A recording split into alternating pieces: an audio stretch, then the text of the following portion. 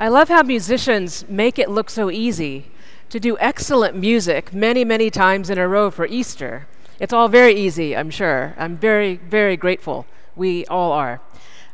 So this beautiful cross right here the idea comes from the Eastern Orthodox Church that the wood of the cross that would have borne the body of Jesus would not have been able to help but become more itself. It would have to bloom and flower, wouldn't it? Makes perfect sense. How could you just go about your life as wood if Jesus had given his life on you? It would look like this, wouldn't it? Like the tree of life itself from the very beginning, except instead of full of fruits, it's full of flowers. So this will go outside. You can take your pictures later. And you saw the tender way that children place flowers on that one so it doesn't get knocked over. Real risk. Didn't happen. Thank you, Susanna. Thank you, Nicole. And also because children often remind us of the gentleness and tenderness that it takes to nurture and support life, don't they? So I have a poem for you. Don't push hard. Don't push hard. Don't push so hard. No need to press it so. Just place it gently on top. Let it settle into place, and only then gently twist. Not that way, the other way. Try one way, and if it doesn't work, then stop, then stop completely, and then try another way. Trust me, you will know when it is time to stop turning. This is a poem by Sunupi Chandy from her new book, My Dear Comrades. I'm proud to call her a friend. The title of the poem is Teaching My Daughter to Recap the Toddler Toothpaste. Yes, there is such a thing as toddler toothpaste. And like the resurrection, but with tiny toddler fingers, it is a thing of great worrying focus at a certain time of life.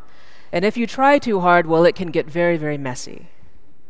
So on this feast of the resurrection of our Lord, I would like to talk to you about believing in finding your own place gently in this life. The story before the reading we just had is that Jesus has been crucified. It is brutal, executed by the Romans. His body has been buried in a stone vault, sealed up and guarded because the force of life and healing in him was so strong in his life that his enemies, the Roman governor and the religious leaders of the time, were frightened of him and of his followers even after his death. So guards are in place, basically armed security for his grave.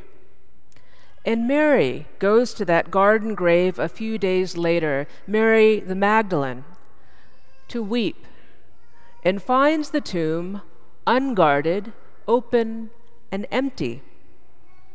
And we ask every year, what does this cosmic death conqueror have to do with us? Or as a non-Christian friend of mine said years ago, I just wish you all would explain what this is about for once, clearly. So James Allison says it this way: we learn to be in this world by imitating those who raise us, later those we admire, or simply those placed in front of us to react to or to imitate, sometimes in ways we're not proud of. We form ourselves in a lifelong series of these actions of imitation.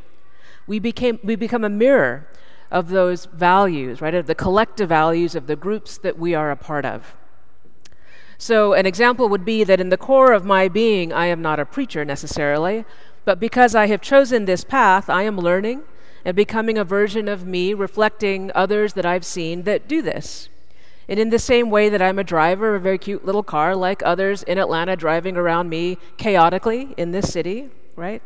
A walker in shoes, a grocery shopper at Publix, a new gardener, a person who thinks about gun safety for this community, a buyer of many things, maybe most of all, most of us, and fragile about many things that I think make a good and competent person in America, because I want to be that, a follower of Jesus.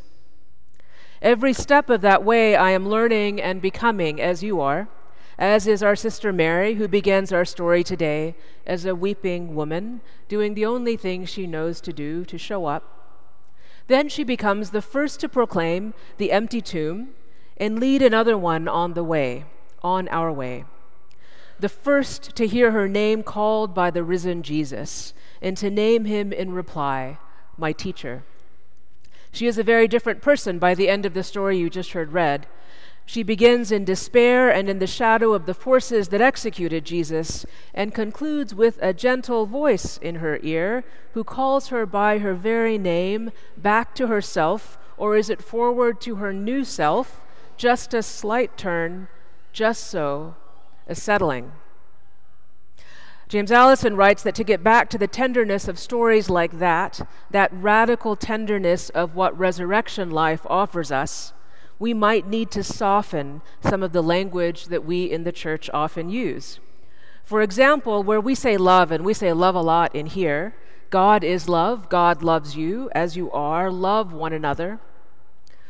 Where that big word love has sometimes come to mean in our world of Christians sometimes anything but love, right?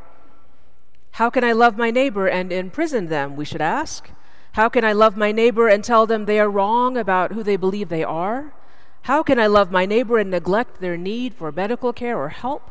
How can I love my neighbor who does not have a safe way to be inside at night?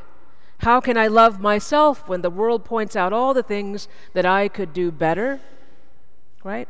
And of course we should, try to do some things better, but Allison writes that love is so big a word, and it has come to include space for all of those kinds of gaps, right? Not quite love, but I said the word love, and then I said something else, a big but, right? There's a lot of love for your neighbor, and that's right, but also a hate for some part of them too, isn't there? Or neglect for some part, in how we are learning Christianity in this time. So he suggests we use a softer word, like. What if God likes you? And God does. And if you've been dragged here this morning, just go with it, right? Like is coming at you. The you that you are today, not a perfect version of you that never existed or that someone wishes you were, the you that you are becoming, the you that you desire to be. And what if we too choose to live a little bit more gently on this earth and with one another? Unrecognizable maybe to some who might have known us before, disguised as gardeners like Jesus was, or toothpaste cap assistants, weepers at graves, believers of the stories of crying women. What if the Christian commitment is first this: God likes you as you are becoming? It is like putting a thing on where it fits. It is like some careful cultivating of earth so that it can do what it is made to do, like that wood of the cross. Like Jesus, mistaken for the gardener on that first Easter morning, so transformed as to be utterly unrecognizable, no longer a beaten or abused body, but something else, saying her name like a familiar friend. And she can see him when she hears him, which makes everything possible. So the charge is small and world-changing. Listen for the voices of kindness in your life. Be kind. Remember the word like. And friends, if this world were good enough as it is, we wouldn't need resurrection. But the powers of hell prevail all the time. And I won't mention any one or any execution or any state by name. But the power of God is also here among us in this time, waiting to be unleashed in all times and in all places. And you don't have to believe me. Listen for the acts of courage that call your name among your family and friends and neighbors, the ones out there in the world that stand up for what is right, the fist in the air, the voices that call for peace, the ones that heal and cultivate, that challenge us to remove the weapons from our communities, the voices of the most generous, the most gentle, the most kind, the flourishing of life for all the kinds of people with whom God has thrown us in the pool. And may we together find our place, gentle, gentle to ourselves, but clear in our call to see one another, to like one another, as Jesus likes us likes you, calls you by your name, to be yourself.